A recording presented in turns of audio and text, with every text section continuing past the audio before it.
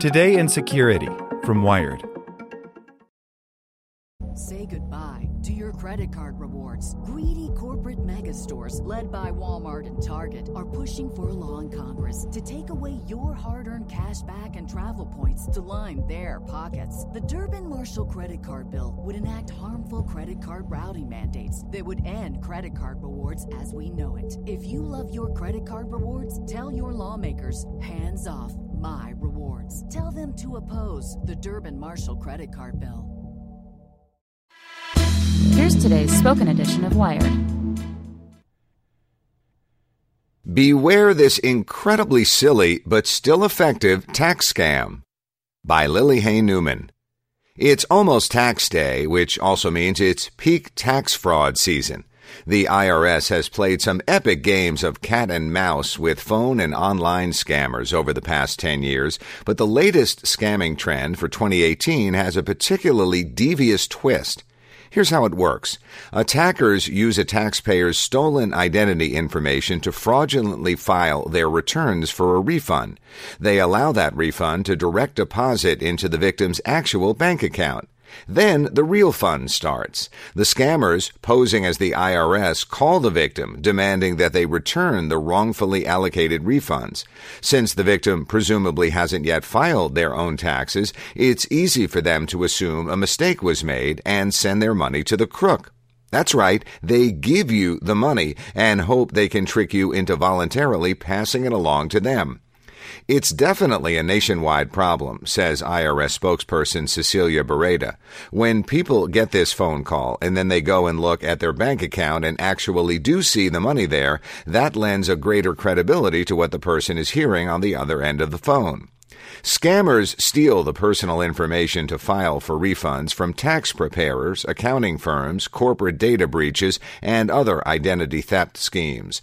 The IRS first warned tax professionals about the rise of the new erroneous refund scam at the beginning of February and released a follow-up alert for the general public last week. So far, victims have been hit by at least two different versions of the hustle. In one, attackers pretend to be debt collection agents contracted by the IRS to recover fraudulent or mistakenly issued refunds. They instruct the victim how to repay the money to the collection agency, quote unquote, and capitalize on the perceived urgency of receiving a call from a collection bureau. In the other scenario, victims receive an automated call claiming to be from the IRS, in which a voice recording claims that the victim could be charged with fraud and arrested for failing to return the money. The recordings also threaten that the victim's Social Security numbers will be blacklisted, whatever that means. Finally, the recording shares a case number and phone number for the victim to call to return the erroneous refund.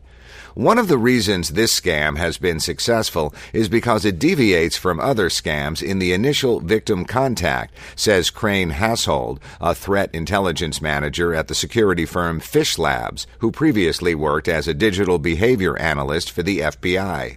Most scams like this start with an initial communication that evokes fear or anxiety. This scam, though, starts with a somewhat plausible action, the erroneous refund, then follows that up with the fear and anxiety tactics. Because the initial contact is unexpected and could be interpreted as a simple mistake, it likely makes the usual fear and anxiety tactics more effective. As with other types of tax scams, the crucial thing to remember is that the IRS will basically never call you on the phone, and certainly not to demand payment. A call to discuss taxes owed would always be preceded by multiple paper bills and the opportunity to appeal the amount owed. The IRS also never requires one specific payment method and doesn't ask for credit-debit card numbers on the phone. Finally, the Bureau never threatens to bring in law enforcement during a phone conversation. Knowing that should help people discredit virtually all IRS phone scams. If you do receive an erroneous refund, threatening calls are not an approach that the IRS would take to resolve the situation, Beretta says. If you get a call, hang up and always contact the IRS directly and verify what your tax situation is, she adds. Your bank can return a direct deposit to the IRS while you contact the Bureau to explain the reimbursement and potentially initiate identity theft protections. Analysts see at least some good in these scam evolutions because they mean that the steps the IRS has taken to reduce fraud are working, forcing criminals to find new hustles. Then again, that's not so reassuring for the millions of taxpayers at risk of facing these threats head-on. Say goodbye to your credit card rewards. Greedy corporate mega stores, led by Walmart and Target, are pushing for a law in Congress to take away your hard-earned cash back and travel points to line their pockets. The Durbin-Marshall credit card bill would enact harmful credit card routing mandates that would end credit card rewards as we know it. If you love your credit card rewards, tell your lawmakers, hands off my rewards. Tell them to oppose the Durbin-Marshall credit card bill.